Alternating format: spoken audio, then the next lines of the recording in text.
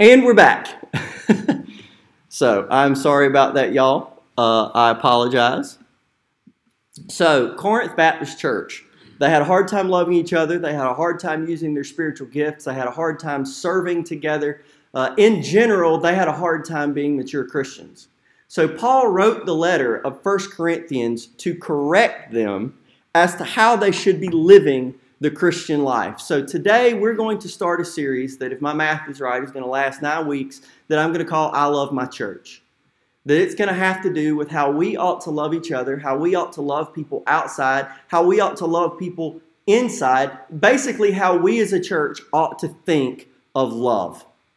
So, if you will stand with me out of the respect for the reading of God's Word. Normally I read out of the New King James Version, but for the purposes of this series, I'm going to be reading out of the English Standard Version, and I'll explain why in just a second. So 1 Corinthians 13, starting in verse 1.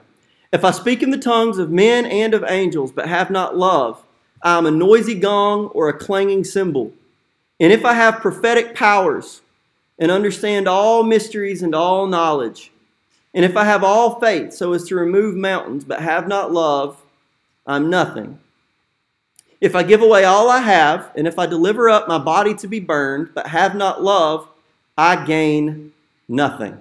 Let's go to the Lord in prayer. Father, thank you so much for today. Thank you for the opportunity to study your word. Lord, help us learn as Christians how to love like you love. In Jesus' name, amen. You can be seated. So, love. What is love? As we study this, it would help if we had a definition of love that matches the way that Paul was speaking about it. In English, we have pretty much the words love and like. Have you ever heard somebody say something to the effect of, I love you, I just don't like you? You ever heard somebody say something like that? It's hard to communicate about love when in the English language we have one word that can mean so many things. In Greek, they didn't necessarily have that problem. They had it, at the bare minimum, they had 3 different words for love. So I'm going to let someone much smarter than me define it. This is from John MacArthur. He did a word study on this word, agape, which is the Greek word for love that we're talking about. Agape, or love, is one of the rarest words in ancient Greek literature, but one of the most common in the New Testament. Unlike our English love, it never refers to romantic love, for which eros was used, and which does not appear in the New Testament. Nor does it refer to mere sentiment, a pleasant feeling about something or someone. It does not mean close friendship or brotherly love, for which philia is used. Nor does agape mean charity, a term the King James translators carried over from Latin and which in English has long been associated only with giving to the needy. This chapter is itself the best definition of agape. So what Paul is going to teach us today is the value of this kind of self-sacrificing, selfless, Christ-like love in the church. And he goes so far as to say that if you don't have love, any other value you might have to your local church body is completely negated by that lack. Love is that important. So we're going to introduce the rest of 1 Corinthians 13 by talking about things that are worth less than love. And the first thing that I want us to see is that without love, talent is useless. Without love, talent is useless. Look at verse 1. Paul says, if I speak in the tongues of men and angels, but have not love, I am a noisy gong or a clanging cymbal. A noisy gong or a clanging cymbal. Now, it's going to get uncomfortable in here for the next couple of minutes because we're a bunch of Baptists.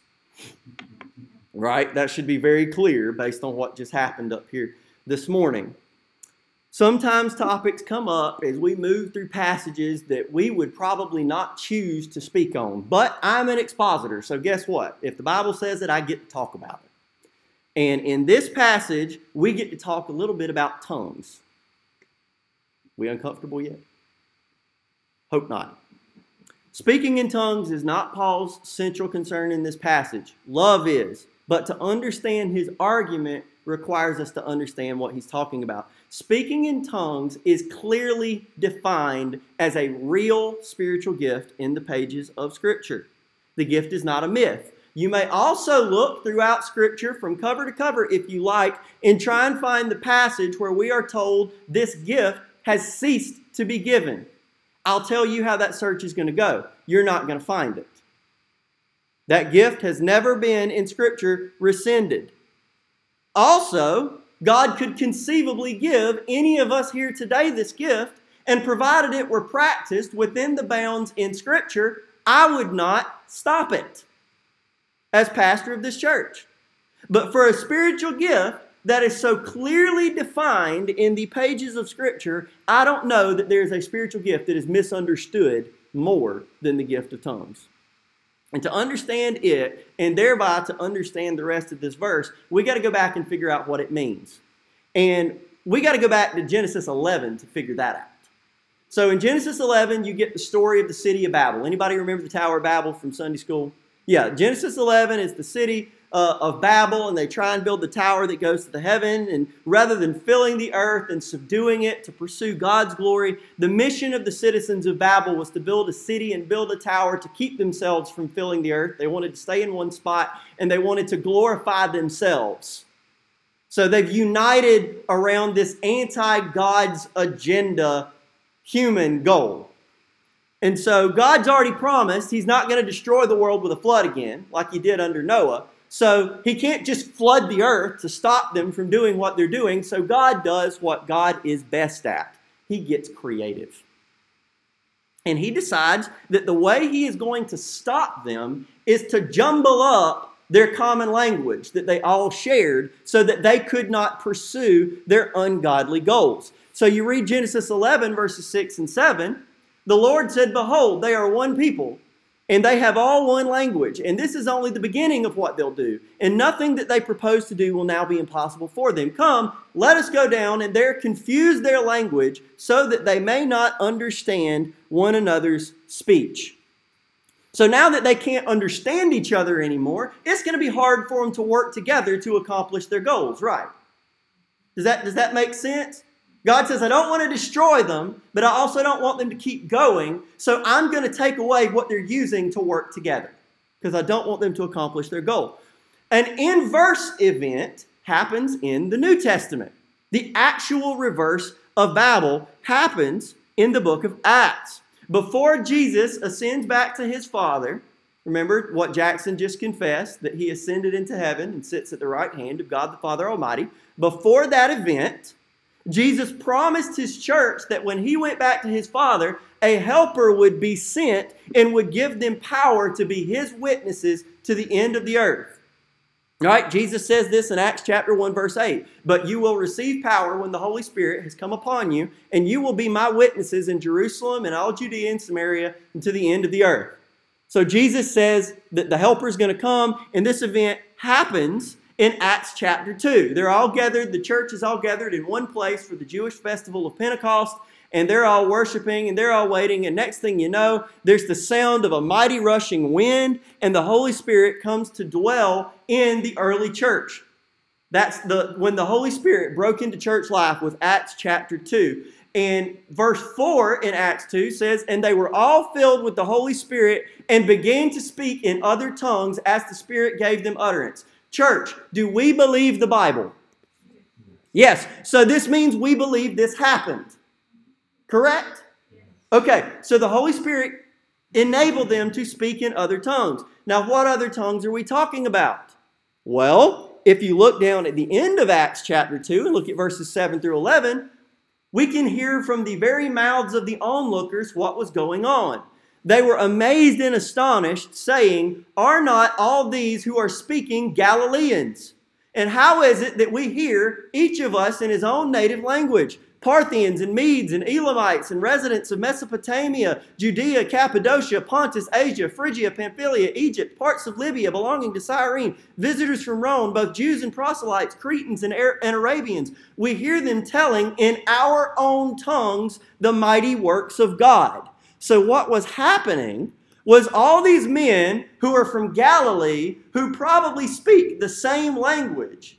They're all speaking the gospel truth, but people from around the world are hearing it in their own language.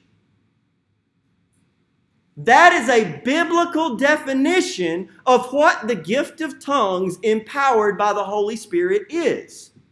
It's not speaking gibberish that has no meaning. It's speaking a human language that other humans can understand when you yourself don't know how to speak that language naturally. That's what the biblical gift of tongues is. The gift of tongues was a gift of God given to the church in order to make ministry easier. It's the reverse of Babel. He scattered their languages at Babel so that they could not accomplish their goals. He gave the gift of tongues in Acts chapter 2 so that the church could accomplish his. That's what tongues is. And the gift of tongues isn't mentioned much more in Scripture. God clearly continued giving it to members of the early church. We know this because this passage that we're studying today in 1 Corinthians, along with chapters 12 and 14, constitutes Paul rebuking the church at Corinth for actually being preoccupied with the gift of tongues. What does it mean to be preoccupied with something? That your focus is on something that it doesn't need to be on. That there's actually something more important that you should be worried about, but you're having a hard time focusing on it because you're paying attention to something else. It's worth noting that the Bible contains very little in the way of discussing this activity that is clearly supernatural intervention in human communication. If that started happening here, it would be the talk of the town for like months, wouldn't it? If somebody in this church stood up and started speaking Farsi, we would all be talking about it. And this happened routinely in the New Testament. But nobody ever talks about it. Why? Because it wasn't important. But the church at Corinth was preoccupied with it. The church at Corinth has elevated it to the supreme spiritual gift. And the modern charismatic movement does the same thing. It's preoccupied with the gift of tongues. And some sects of charismatics even view tongues as the evidence that someone has been saved and indwelt by the Holy Spirit. If you don't speak in tongues, they don't believe that the Holy Spirit dwells within you. It's that important. And these same sects point to the passage we're studying today in 1 Corinthians 13 and argue that there is some angelic or heavenly language that we should aspire to speak in. That is somehow a great manifestation of the Holy Spirit if you start speaking angel talk.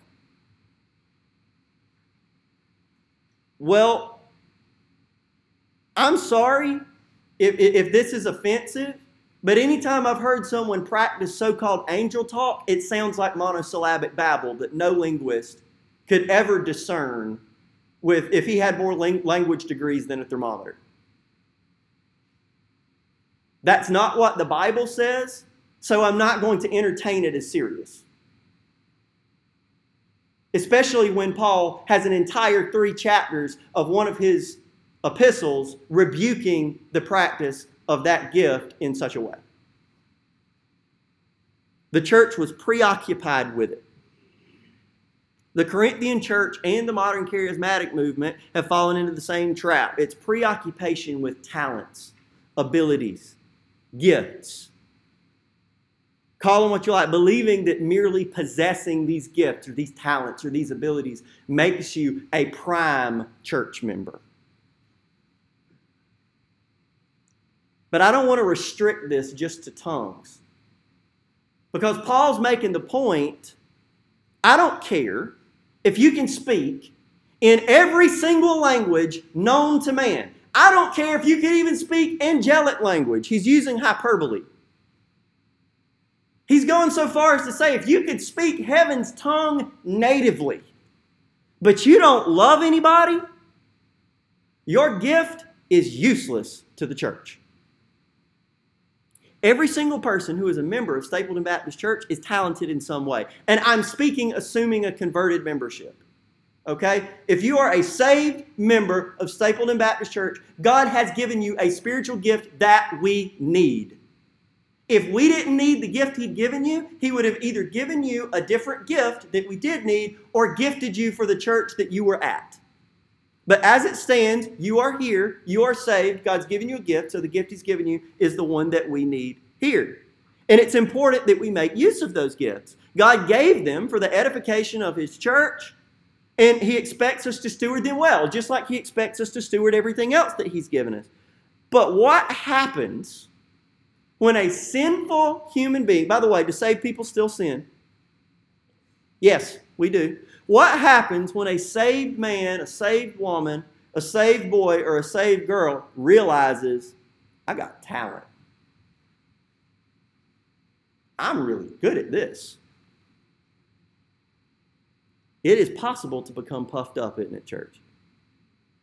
It's possible to feel pride. It's possible to start seeing yourself as necessary for the functions of the church to continue. And it's possible that you start to look down your nose at other people who don't have a gift as important as yours. Y'all, the church is not a meritocracy. Just because you're good at something doesn't mean you get special treatment.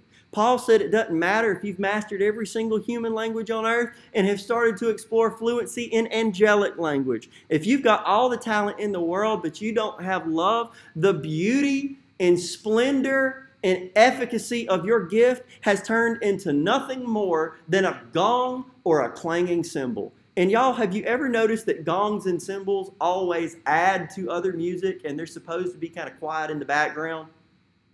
What if we replaced the piano in this church with just somebody standing up here in this cutout with cymbals going bang, bang, bang, bang, bang?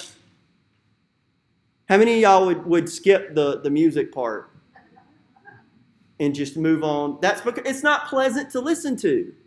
It's not enjoyable. That's not music. It's noise. And that's what every other talent or gift, yes, divine gifts. Gifts that God has given you. If you exercise them, but you exercise them without love for God, for your fellow church member, for the lost. If you exercise them without love, they're useless. They're not going to accomplish anything. How much would it help this church if I could preach the best sermons the world has ever heard, but routinely treated everybody in this church like garbage? How effective would those sermons be? Not very at all. What if you could cook the best food, and y'all, there's some of y'all in here. I'm not talking about y'all being loveless. I'm talking about y'all cooks. What if somebody in here was divinely gifted to cook the best food anybody's ever put in their mouth, but you're so unpleasant nobody wants to stand in the kitchen with you to do it? What if you could sing like an angel on Sunday, but routinely talk like a demon on Monday? How much good do those talents and gifts do you or the church? None. A lack of love can take something beautiful that God has given you and just render it totally ineffective.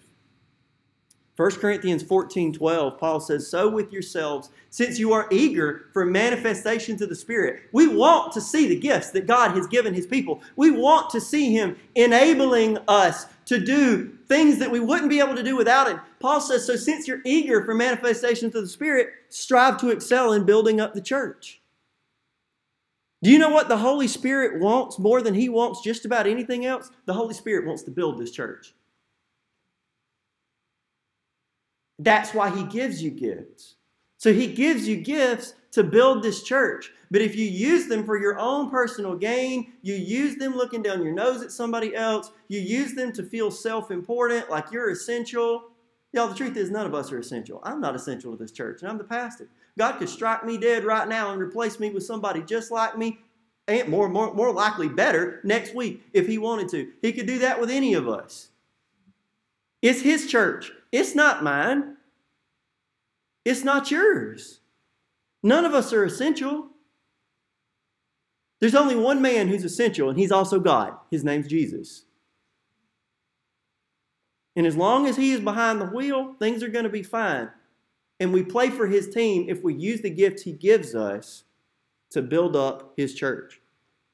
So a lack of love does nothing but tear it down, regardless of how talented you might be. No talent is so valuable that it outweighs the need for love.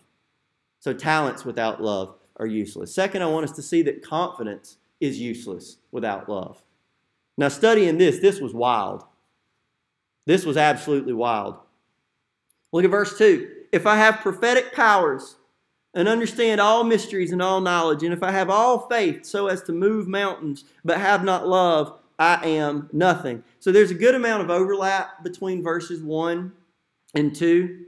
In verse 1, Paul had to remind the talented for their need for love in ministry. And in verse 2, he had to remind the confident. I want you to consider the qualities of this hypothetical church member. First, he has prophetic powers.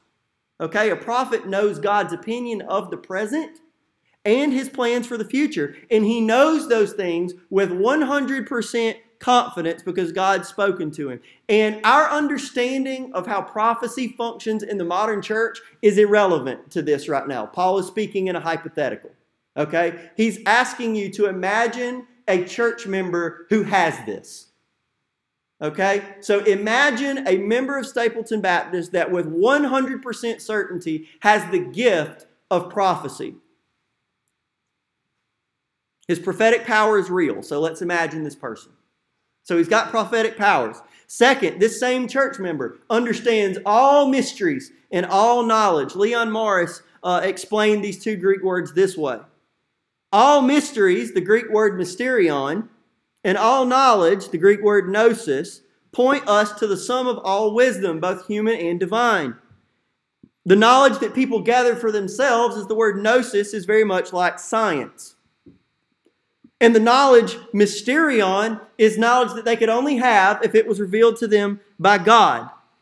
They know them only because it's pleased God to reveal them. So not only can this church member speak prophetically with confidence, he can also speak confidently regarding science, philosophy, politics, mathematics, all facets of biblical scholarship, all depths of theology, all the twists and turns of church history, all the comparative differences between Christianity and world religions. There is no discussion topic for which this hypothetical church member is not prepared. Intimidated yet? This same church member has been gifted with great faith, the kind of faith that could move mountains. And saving faith is not the kind of faith in question here, okay? Remember, Paul's writing this letter to the church. He is assuming a converted membership. So this person is saved, but this person is extra specially gifted with faith, which is a spiritual gift listed in Scripture, that some people just have insane amounts of faith. And by faith, Paul means the confidence that God is both able and willing to enact his plans for the church. This believer is acting in clear accordance with what Jesus said in Matthew 17. Now, I gave you the second half of verse 20, but I'm going to read the verses before that to put it in context.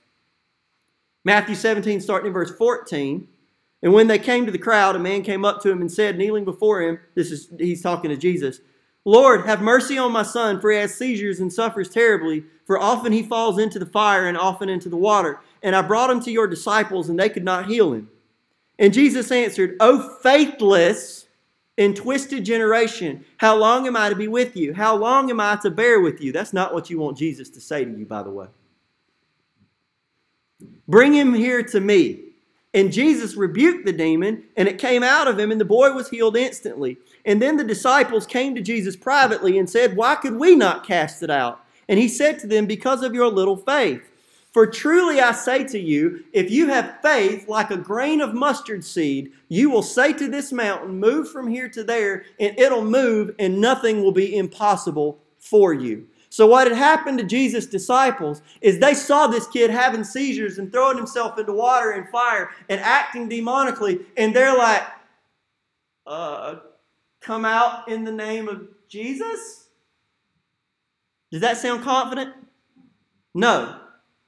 They weren't actually sure that authority was going to cast that demon out. They knew who Jesus was, but they got scared. Have you ever gotten scared since you've been saved? Does that mean that you don't believe in Jesus? No. But have you ever met somebody that, man, it didn't matter what they were staring down. They were just like, oh, God's got it. And they just walked straight into it. And you're like, whoo, I wish I could have some of that. You ever met somebody like that? Some people are gifted with that kind of faith. And Paul is saying this person has got that in spades. So they got prophetic powers. They're smart as a whip. And they're 100% confident that God can do whatever He wants. Of course, it's not the faith itself that moves the mountain. It's God. It's the object behind the faith that moves the mountain. This person sounds like somebody you'd want to be a member of your church, don't they? I'd want them. Prophetic power, divinely gifted knowledge, confidence in God's ability and willingness to do anything. In most cases, we would say we wanted that person to be a member of this church, but Paul gives us one case where you wouldn't. This person doesn't have love. In fact, he says this person is nothing. And that's not too harsh to say. That's what the Bible says, so that's what who says? That's what God says. Right? So the prophetic gift and the knowledge and the faith-based confidence are real, but this person is nothing to the church because he's probably a bull in a china shop. Look at Ephesians 4:15 and 16. Paul says, rather, speaking the truth in love, we are to grow up in every way into Him who is the head, into Christ, from whom the whole body, joined and held together by every joint with which it's equipped, when each part is working properly, makes the body grow so that it builds itself up in love. We're supposed to be working together and acknowledging that every single person has gifts that we don't have. Because if any of us had all the gifts we needed, then God would spread us out. But God's put us together and gifted us differently so that we need each other. I want you to imagine a man who knows the right thing to do. He knows the right way to do it. He might even be the only one who knows the right way to do it. But he struggles to get people on board with him because he doesn't know how to speak the truth in love. Ever met anybody like that? Are they pleasant to work with? Imagine a lady qualified for an appropriate position within the church. She speaks the truth. She speaks it confidently. She speaks it informedly. But she doesn't speak it lovingly. And as a result, she loses her audience. And that's a tragedy for everybody involved, isn't it? Because remember, Paul's talking about somebody that God has given these gifts for real. The folks that God has given the knowledge really do have reason to be confident because God's given them such a reason. But because of their hatefulness, their rudeness, their coldness, nobody wants to listen to them or trust them with responsibility. And so as a result, the church stumbles through some really dark spots because they have ignored the very person that God had given them to help them. And as a result, the person that God's given the knowledge starts to resent everybody else in the church because they are sure that they know the right thing to do, but nobody will listen to him. And the church comes to resent the individual because they feel like this person feels entitled to a hearing while treating everybody else like trash. Now, y'all, that is a recipe for a dead or dying church. You can be confident in the gift that God has given you and still be humble. You can be confident in the knowledge that God has endowed you with and still communicate with love. Y'all, there is no excuse to open your mouth and tear down another member of this church under any circumstance whatsoever.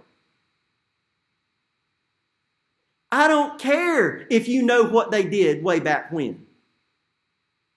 I don't care if your knowledge is correct.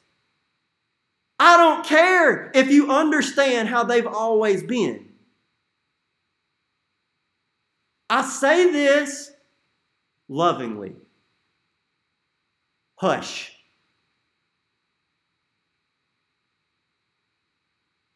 And I don't have experience of this ever happening at Stapleton. And I'd like to keep it that way. Maybe it has in the past. Maybe you have knowledge of it happening in the past. And maybe that knowledge is true. But Paul just told us, having confidence in something you know that is true does not give you an excuse to beat people over the head with it and not be loving. Let me tell you something. If somebody walks in that back door and they're looking for Jesus because the Holy Spirit's working on them, and you got all the best theology, you got all the best gospel sharing techniques, you got all the best apologetic rebuttals to any scientific explanation they have for why they've rejected the gospel thus far, and you beat them over the head with it, and you make them feel stupid, and you make sure that they know you are the intelligent big dog on the block, and they've been so dumb to not come to Jesus so far. You know, the funny thing that happens when you make somebody feel like they don't want to be somewhere is that they decide not to come back.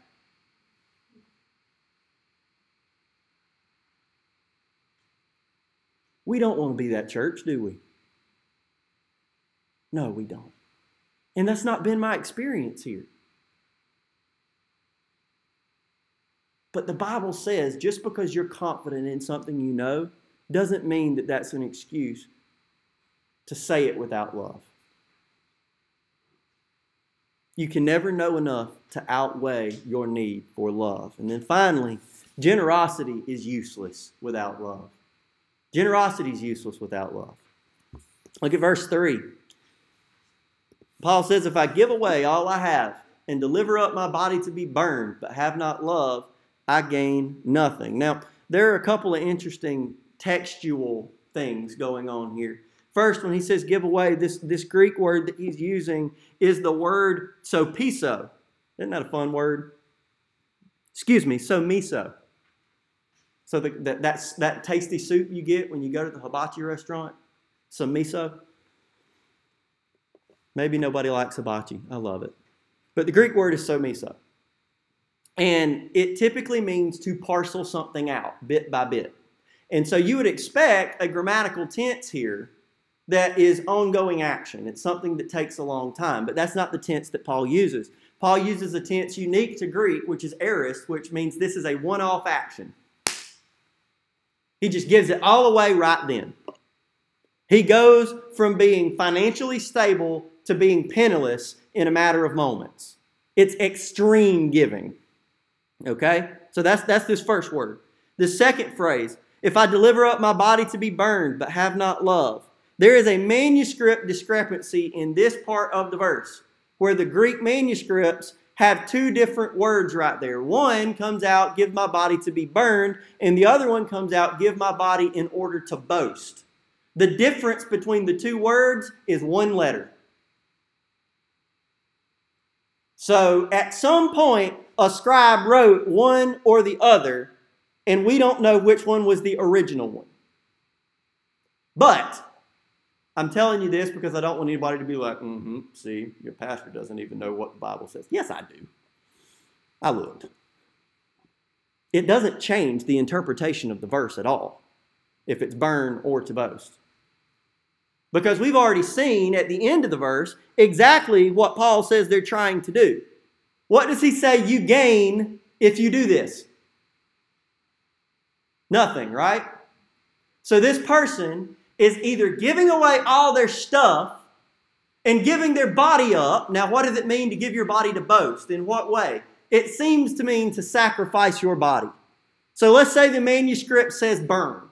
You're giving up your body. Let's say the manuscript says give my body to boast. You give up your body. Either way, you're trying to gain something from it. You're trying to get something out of it. I believe on the context surrounding these words that the manuscript evidence that renders it attributing a boastful motive is probably correct. Because of the context that Paul gives us where he says, I gain nothing. This person's trying to benefit from giving all their stuff away. So in verse 3, Paul's describing a church member who is willing to exhibit extreme generosity without hesitation, but also without love. If boast is the correct reading, we already know what these church members would be willing to do things for. But if burn's the correct reading, the difference in interpretation is minimal if it exists at all. Paul tells the Corinthians he would gain nothing by undertaking the actions he describes. Look at what Jesus says in Luke 6, 34 and 35. He says, even if you lend to those from whom you expect to receive, what credit is that to you? Even sinners lend to sinners to get back the same amount, but love your enemies and do good and lend, expecting what? Nothing in return, and your reward will be great, and you'll be sons of the Most High, for He's kind to the ungrateful and the evil. Let me ask you this question. Jesus said to lend when you expect nothing in return, but if you lend expecting nothing in return, are you really lending? No, you're not. What are you doing? You're giving. So let's flip this around and put the shoe on the other foot. If you give expecting to get something in return, are you really giving? No, you're not. You're investing. You're purchasing. I know it. Banks do it all the time. They give their money out to somebody who needs it to accomplish their goals so that they can earn a return on their investment. Giving to a church does not make you a bank investing in a borrower. Being a member of a church is not the same as being a member of a country club. Your tithes and offerings are not dues and membership fees. A member who can give more is not entitled to greater influence and privilege within a church than a member who can give less. A healthy church does not prioritize ministry to people who are givers over those who don't contribute to the church's bottom line. And God will not bless a church who does so.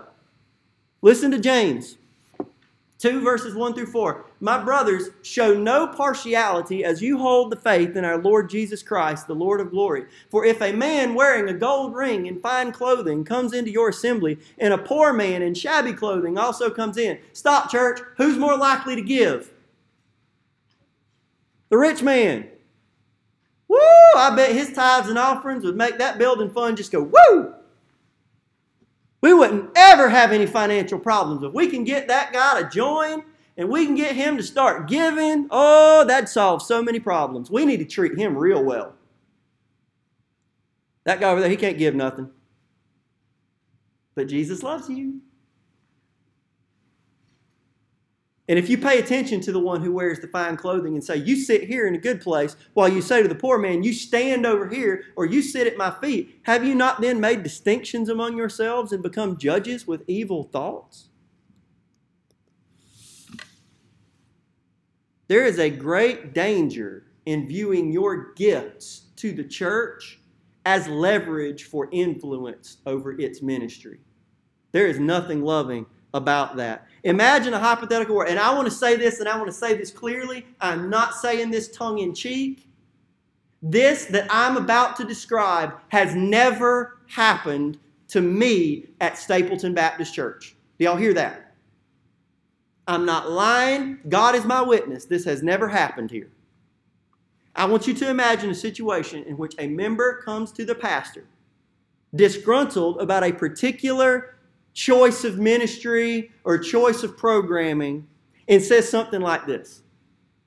Pastor, you know, my wife and I have contributed financially to this church for a long time. But if you keep going down this road that you're talking about going down, I don't know if we're going to be able to support the church in the same way. Do you hear what I'm saying? It happens every week in churches all over the place. That folks look at their pastors and say, you need my money, so you'll do my bidding. This member is looking to gain something out of his generosity, power. This believer's giving is not motivated by love.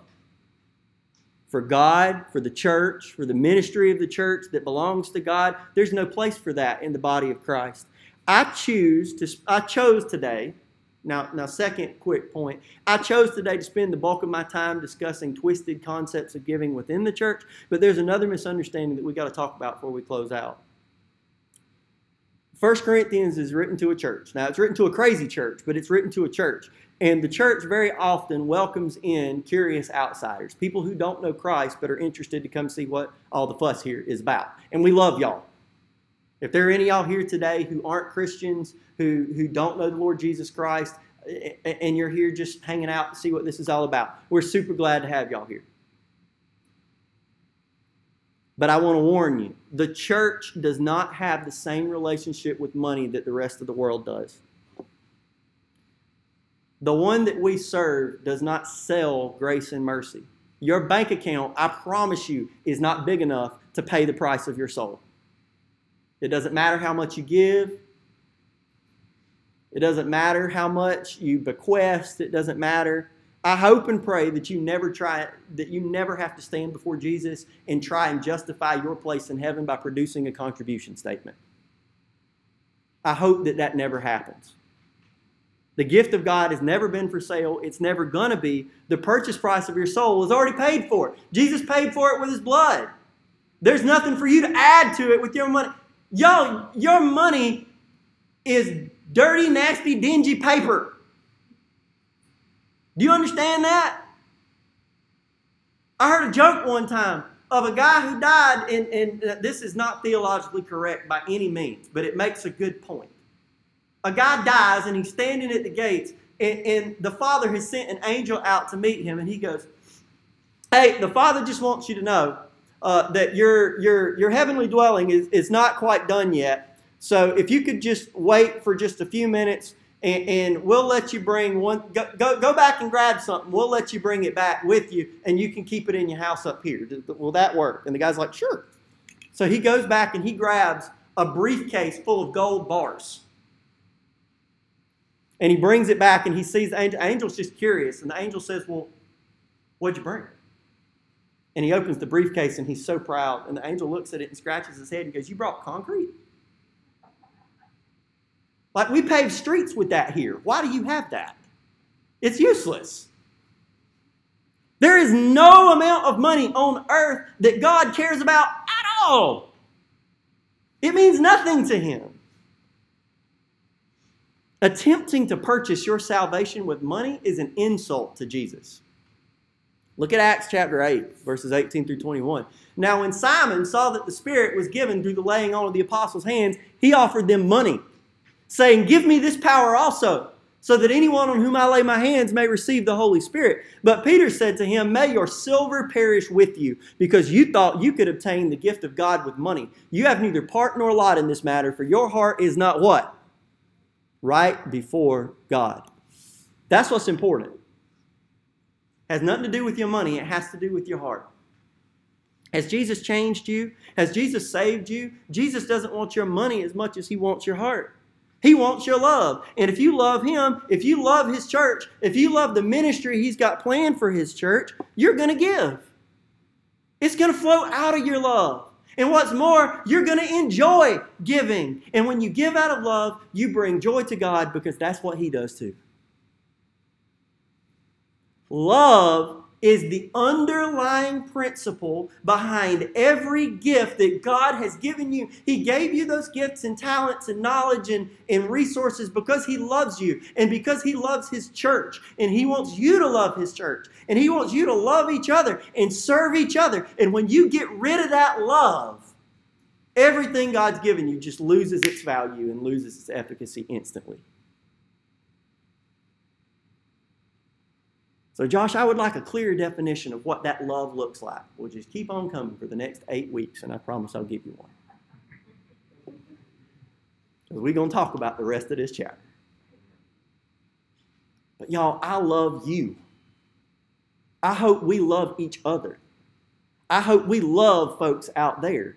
And we care more about the love we have for God, for each other, and for them than we care about anything we got, anything we know, or anything we can do.